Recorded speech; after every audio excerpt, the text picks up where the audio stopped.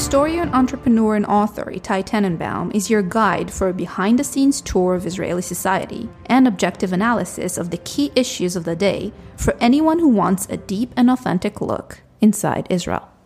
My name is Itai Tenenbaum, and this is episode number 6 of War with Hamas. So again, a little bit about myself. I was born in Tel Aviv, where I lived for the first part of my childhood. At 11 years old, I moved to the United States, actually to the area of Washington, D.C. At 18, I moved back to Israel, served as a tank commander in Lebanon during the 1980s. That was the first Lebanon war. My reserve duty was mainly in Gaza, but it was very different than today. I have a small boutique Israel tour business, and now I've started and maintain the Inside Israel podcast. In this episode number 6, I would like to tell you about 3 main topics dealing with the war at this point. The first is the Russian involvement. The president of Russia, Putin, had said in his voice that hundreds of thousands were killed in Gaza. Hundreds of thousands? Even Hamas, which always inflates their numbers tremendously, doesn't claim that hundreds of thousands were killed. Once, Putin defended Israel, even said he was committed to Israel's safety. He was a friend of Netanyahu's. What happened? We'll take a look at this. The second topic that I'd like to discuss with you is about the actual battles inside of Gaza. Now, the Israeli Defense Forces are keeping what we call a fog of war. Their take is too much information is not good. And again, we'll talk about this and take a look inside to see what has been revealed about the actual battles. The third topic is about the head of Hezbollah, Hassan Nasrallah's speech. On Friday, November 3rd, Hassan Nasrallah gave a much anticipated speech. Well, it was anticipated mostly by the Hamas and other terror organizations. The Israeli government and the Israeli Defense Forces made it clear that if he declares an all-out war, we will devastate Hezbollah and Lebanon. So what did he say in his speech? Or rather yet, what didn't he say? We're going to look into that as well. And finally, I'm going to tell you just a couple of stories about Israeli heroes. But first, an update. And I want to start my update with telling you a little bit about the interrogation of terrorists. On October 7th, hundreds of Hamas terrorists, Hamas butchers, were captured. The Shin Bet, also known as the Shabak, or Israel's General Security Services, comparable to the American FBI, was called to action. In other words, Secret Service intelligence officers, and let's be blunt, highly trained and experienced interrogators were called to action. These interrogators know Arabic fluently, with all the slang and the nuances. They're immersed in Palestinian culture. Across from the interrogator sits someone pretending to have a human image, a monster who just murdered, burnt, perhaps raped, and in some cases abused the bodies of the victims. The interrogator needs to break him mentally, and it's urgent, very urgent. Time is of the essence. The interrogator needs to uncover accurate intelligence information. Like, where are the Hamas strongholds? Where are the rocket launchers? The tunnels? Perhaps the butchers know something about where the hostages are held. Like in the case of Ori Magidish, the young female soldier who was rescued by Israeli Special Ops. The job of the interrogator is to find every detail, every possible weakness, every piece of information that can be cross-referenced.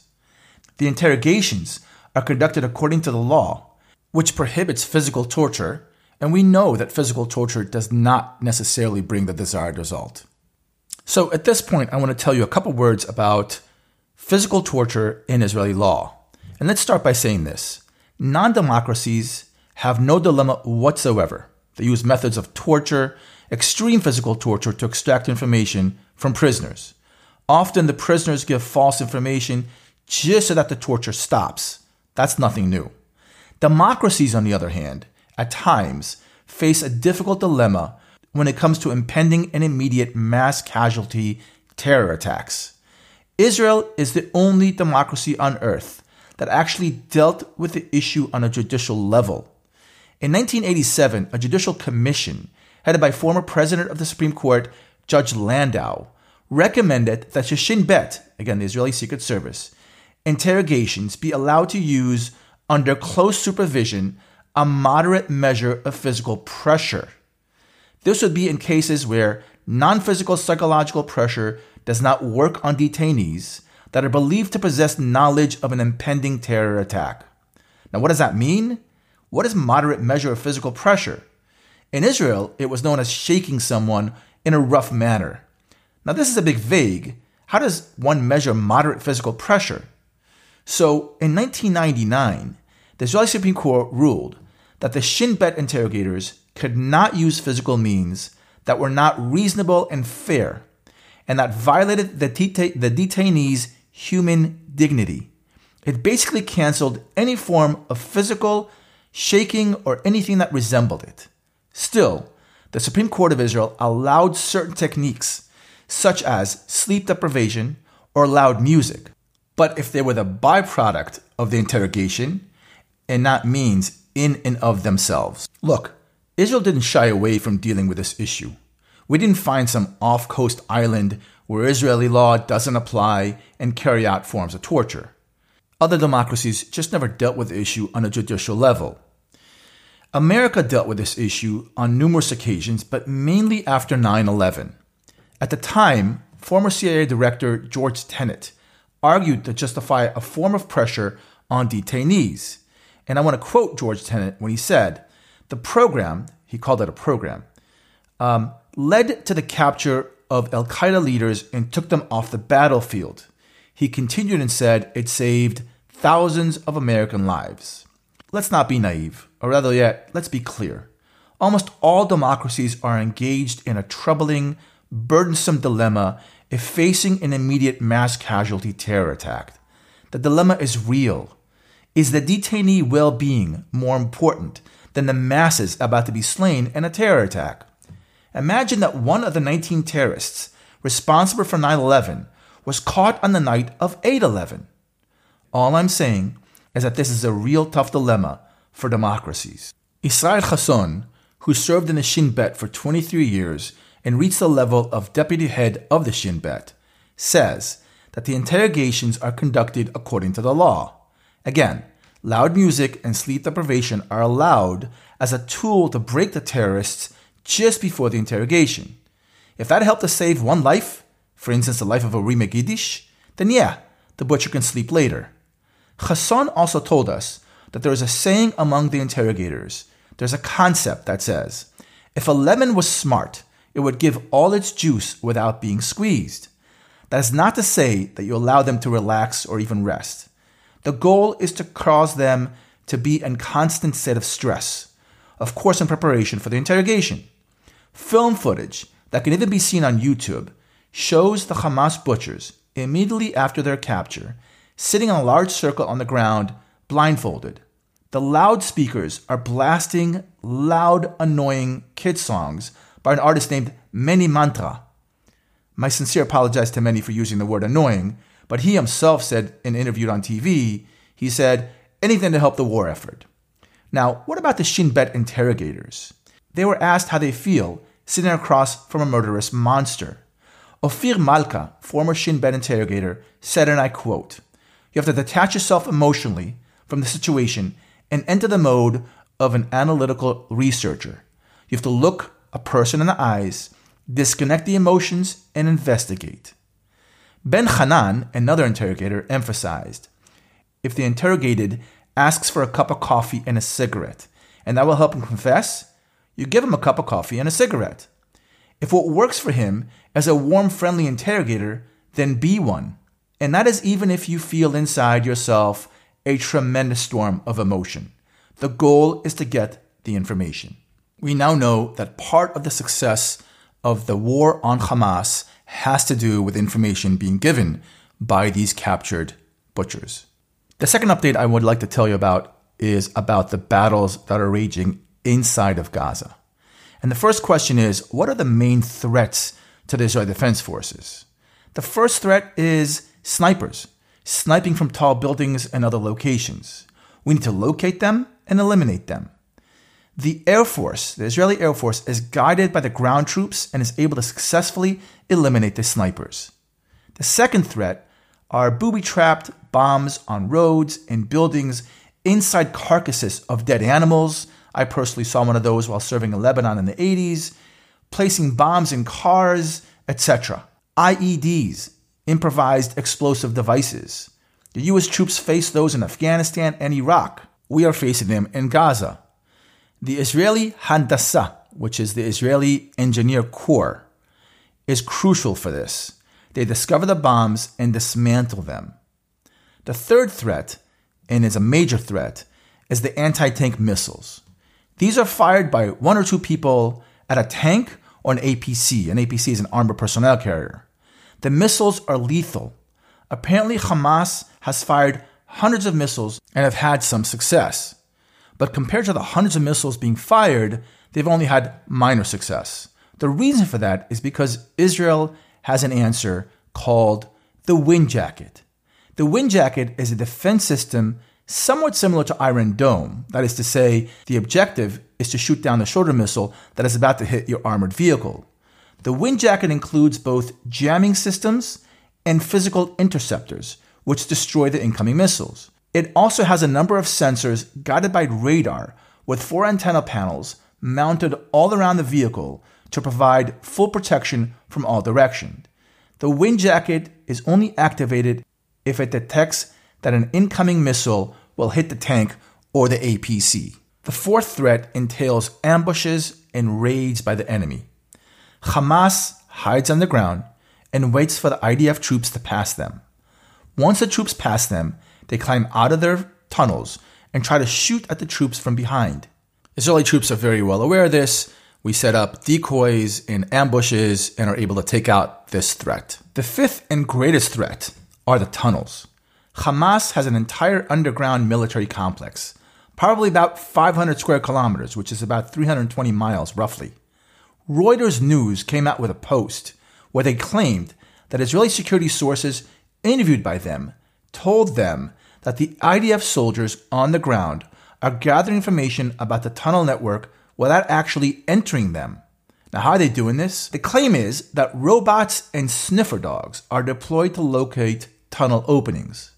This is in order to get an understanding or a view of the tunnels before the special forces deal with them. Thus far, 130 tunnel openings have been located and destroyed. The intelligence picture that is coming together is that Hamas built a city of tunnels that stretches for hundreds of miles. Some of the tunnels reach a depth of up to 300 feet in some areas. Many of the tunnels are used by Hamas command centers as well as rocket launchers. The tunnels are located around schools, hospitals, and humanitarian institutions in the northern Gaza, including the well-known Shifa Hospital. Now, the Israeli soldiers are already near the Shifa Hospital, which is the symbol of Hamas rule. But all along the roads to the hospital are terrorist infrastructures, and again, Hamas snipers, Hamas in civilian clothing, launching anti-tank missiles. You see people dressed in jeans and a t-shirt, all of a sudden pulling out weapons and firing. Our ground troops are locating on a daily basis many amounts of attempted ambushes. So, this will take time. In these areas, the fighting against Hamas is expected to be particularly difficult. Think about it. Fighting inside a city with apartment buildings and civilians remaining in it is not at all similar to any other fighting. The IDF ground troops have opened up humanitarian corridors for tens of thousands of Palestinians to flee to the southern Gaza, which they've been urged to do since the beginning of this war. And lastly, the morale of the IDF soldiers is extremely high. They are focused on their mission and they will accomplish it. Okay, so now I want to take more of a global look. And as I mentioned, the Russian President Vladimir Putin said publicly that hundreds of thousands were killed in Gaza. I also mentioned that even the Hamas doesn't claim that. Now, in the past, Putin had said that he's committed to Israel's safety, but then came the war with Ukraine. Putin claims that Israel cooperated with Ukraine, though Israel really didn't do much for Ukraine. But as far as Putin was concerned, Israel, the United States, and other Western nations were his enemies. So, after the Hamas attacks on October 7th, Putin didn't even condemn the Hamas butchery. He did invite the chief rabbi of Moscow and the mufti of Moscow for a short photo op, but then he took a very anti-Israel, anti-Semitic turn. Putin hosted a Hamas delegation, even though the Hamas is holding at least 8 people with Russian passports. We also all saw what happened in Dagestan, an attempted lynch. They were looking for Jews, the rioters. They damaged parts of the airport. Those arrested were held for a couple of days and let go without any further punishment. The police in Dagestan, again, a part of Russia, allowed the rioters to go through the Flamingo Hotel and search for Jews. They literally went room to room. The head of the hotel had stated, "No Israelis or Jews will ever stay in my hotel." Guys, the context is that Russia has almost always been anti-Semitic. The pogroms, the protocols of the Eros of Zion, which was a document written by the Tsar secret police claiming the Jews want to control the world. The majority of American Jews, their grandparents, great-grandparents, and others migrated from the former Russia to the United States. Now look at Chechnya, another Russian strong ally. Ramzan Kadyrov, which is the president of Chechnya and also a puppet doll to Putin. He said that the Palestinian Muslims are undergoing a genocide. And he said this, "If Putin gives the order, our fighters will fight along with the Palestinians." Just a reminder that these Chechens are the ones butchering Ukrainians in the war against Ukraine. So why did Russia choose sides? So first of all, Russia and North Korea are allies. Now, why do I mention North Korea? Kim Jong-un attended a summit with Vladimir Putin 2 months ago. That was in September of 2023. It was a week-long trip to Russia that most likely focused on weapons exchanges and other cooperation initiatives. North Korea is a big enemy of Israel. And as a matter of fact, North Korea was building the Syrians, a nuclear reactor, which Israel destroyed in 2007. A second example of why Russia aligned against Israel is that Russia and Syria are allies, and again, Syria is an enemy of Israel. The Russians have major bases in Syria, mainly granting them access to the Mediterranean Sea. The Russian intervention in Syria in September of 2015 provided decisive air power to Syrian and Iranian-backed ground forces, expanding Bashar Assad, that's the president of Syria's, territorial control and solidifying his regime hold on power. And again, Syria is an enemy of Israel. Russia, unlike the Western countries, never labeled Hamas or Hezbollah as terror organizations. Furthermore, Russia and Iran are allies. Attack drones are supplied by Iran to Russia. It's a close relationship. Iran took a strong pro-Russian stand on Ukraine. The war with Hamas helps Putin to solidify an anti-West, anti-American axis. He wants to paint the U.S. as the responsible party for the trouble in the Middle East. Hence, Israel and the U.S., that are allies, are the enemy. And finally, natural gas. As we know, Putin supplies oil and gas to Europe. Europe is looking for an alternative since the Ukrainian war. Saudi Arabia is an alternative. Israel could potentially supply a pipeline from Saudi Arabia to Europe. That is, if Israel and Saudi sign a peace treaty or even normalize relations.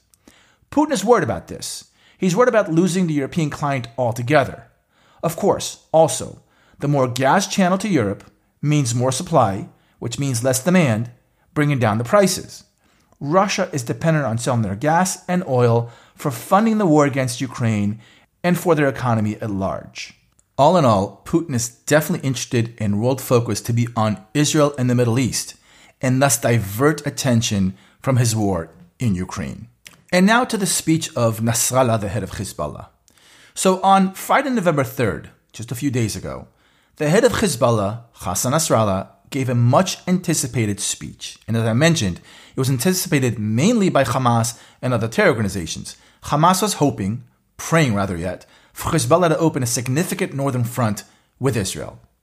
Thus far, Nasrallah has conducted low attrition warfare on the border with Israel, with daily provocations firing dozens of anti-tank missiles at IDF posts in Israeli communities. As a result, 7 Israeli soldiers and 1 civilian were killed. It is believed that Hezbollah has suffered around 100 deaths in Israeli retaliatory strikes in Lebanon and in Syria. 3 weeks into the fighting, and Nasrallah gave his speech, again the much anticipated speech by his allies. So what did he say? The first thing he said, or rather yet explained, was that the sacrifice of his fighters, like those of the martyrs in Gaza, in other words, the terrorists that were killed, did not really die, but rather are now in the next world enjoying all the goodness. He continued and said that Hamas maintained secrecy and not a single factor in the Makawama, which means axis of resistance, knew about it. In other words, Hamas went off on its own. He went out of his way to stress that Iran supports the resistance factions, but the factions are the ones who decide their policies and actions, which means total denial that Iran was behind this war. You can be sure that that part of the speech was written by the Iranians. Nasrallah emphasized that this is a war of the Palestinians over Palestine only, and that it was not a decision of Iran's leaders. So he's basically trying to clean the Iranians off of this and saying that he's not necessarily going to participate so highly. The independence of the struggle, he continued and said, has been preserved for the Palestinians since the Ayatollah Khomeini and is preserved even today by Khamenei. Nasrallah also lied in his speech, 2 major lies. The first was when he lied about who killed the children, the women, those who were raped and burnt. He claimed it was Israelis that did it and not Hamas. The second lie was when he said that Hamas is winning the war. This lie serves his interest. If Hamas is winning the war, then he doesn't need to come to the rescue. What this lie actually shows is that Nasrallah doesn't want to get overly involved. He understands the consequences of war with Israel. A war which Israel will let loose in Lebanon will be on the verge of destruction. To sum it up, the direct threat to Israel in his speech was vague. Nasrallah said that the Hezbollah campaign will take place in accordance with Israel's policy against Gaza. Sounds like an empty threat, especially since Israel is deep in Gaza and has declared several times it will take away the fighting capabilities as well as the rule from Hamas. Having said this, if there's one thing that we learned from October 7th, is never underestimate your enemy. I want to end with telling you a couple stories about heroes during October 7th. The first is a family, mother and father. Mother's name is Lishai, father's name is Omri, with 2 girls, Roni, 2 years old, and Alma, 6 months old. Lishai told us that when the rocket barrage on Nachal Oz, their kibbutz, was at 6 in the morning, the girls, Roni, who was 2 years old again, and Alma, who was 6 months old, were sleeping in their room. Omri, the father, took them to the safe room, and they waited for the rocket barrage to end. When there was a lull in the fire, Lishai went to bring the girls a snack called bamba, which is a Israeli peanut snack, and also prepared them a bottle. But then they saw on the WhatsApp messages that there were terrorists inside the kibbutz houses. At first they thought people were just hysterical, but then they started hearing gunshots all around them. Lishai says, "We realized this was serious. Around 10:30, it was suddenly quiet, and we thought they had left. But then we heard the shower windows shatter, and they came in. Omri grabbed 2 knives, which he took to the safe room. The terrorists started shouting for him to open the safe room door and brought with them a 16-year-old boy from the kibbutz named Tomer. Tomer asked us to open the door and said that if we didn't do so, they would hurt him. So, we opened the door. Then the terrorists ordered us to the kitchen, and Roni, our 2-year-old, was left sleeping in the safe room. We begged them to let us bring her, and Tomer took her in his arms. They sat us down in the living room, and then we noticed that they were preparing to kill us. But for some reason, they decided to take us to another family, who lived diagonally across from us. When we arrived, we saw the parents and 2 children were there. The 3rd child, 18 years old daughter, was murdered by them. In the neighbor's kitchen, we sat on shattered glass. Around 1 p.m., the terrorists brought 2 more women, American citizens. One of them spoke in English. She hoped that the fact that she was American would help her. Around 1:30 p.m., the terrorists demanded that Omri and the father of the other family get up, and then they handcuffed them. They took the car keys, and after 3 minutes, we saw them drive away. I told Omri 4 sentences. I love you, I'll take care of the girls, we're waiting for you, and don't be a hero. In other words, do what they say. It was then and only then that Roni, the 2-year-old, who had been quiet the entire time, started yelling, I want my daddy, and started running after them. I had to hold her, clutch her so tightly so that she doesn't run out. Lishai believes that Omri is alive. She and the girls are devastated, yearning for Omri's safe return to them. And finally, a story of one man, a young man, leading 200 people to safety. This young man's name starts with an A, and that's all I'll mention since he serves in a defense missile system as a reservist. A was sure that he would spend a festive and fun weekend with his 4 friends in the music festival. At 6:29 in the morning, the ground shook while the people were dancing, and A says, I quickly realized that these were heavy and unusual launches from nearby Gaza. Then people started running. So we got into the car and started fleeing north. Then we ran into the Hamas gunmen who shot their guns in our direction. Their bullets got stuck in the car's engine, and other young people from a car nearby passed us shouting, make a U-turn. Meanwhile, hundreds of terrorists began to surround the music festival complex, murdering everyone in their path. The escape routes were blocked in huge traffic jams since the terrorists shot up the cars. Then I looked up and saw terrorists landing in our direction with motorized air vehicles. Someone shouted to find shelter, but I realized that this was a mistake, that the threat is different, much bigger. I ran towards the nearby orchard. As I did, a group of about 200 partygoers saw me. They were in panic. They had been drinking alcohol during the night, so I decided I would lead them to safety. While running, the bullets whizzed over our heads, and some of the people next to me were shot. I had to continue with those who survived because I was not armed, and it would not have helped if I had stopped to try to treat the casualties when the terrorists were running after us, firing at us the entire time. A continued and said, I remembered at once everything I had learned in the officer's course when I was in the IDF, leadership values and navigational ability. A led the group to hide in one of the nearby dried-up creeks and ordered them to be quiet. He opened Google Maps to figure out which community was the closest. It was the city of Ofakim, which is about 7 kilometers, roughly 4 miles away. A continues, I told everyone to follow me, to keep quiet, and not to go up the hills or any other high points. We ran first into the orchards. I felt like the Jewish partisans fleeing helplessly into the woods from the Nazis. We marched for what seemed like hours, and then we stumbled upon 2 Israeli policemen. The policemen had 2 15-round pistols that they were supposed to protect us from armed terrorists with machine guns on vans. I tried to avoid advancing in the open field so as not to expose the group to the terrorists. When we saw Ofakim in front of us, I stopped for a moment because I received a push from Ynet, which is the online Israeli news, about a lot of terrorists who had also infiltrated and arrived in the town of Ofakim. So I turned left and looked on the map for a new safe place. Moshav Patish, a small community, a Moshav, an agricultural Moshav.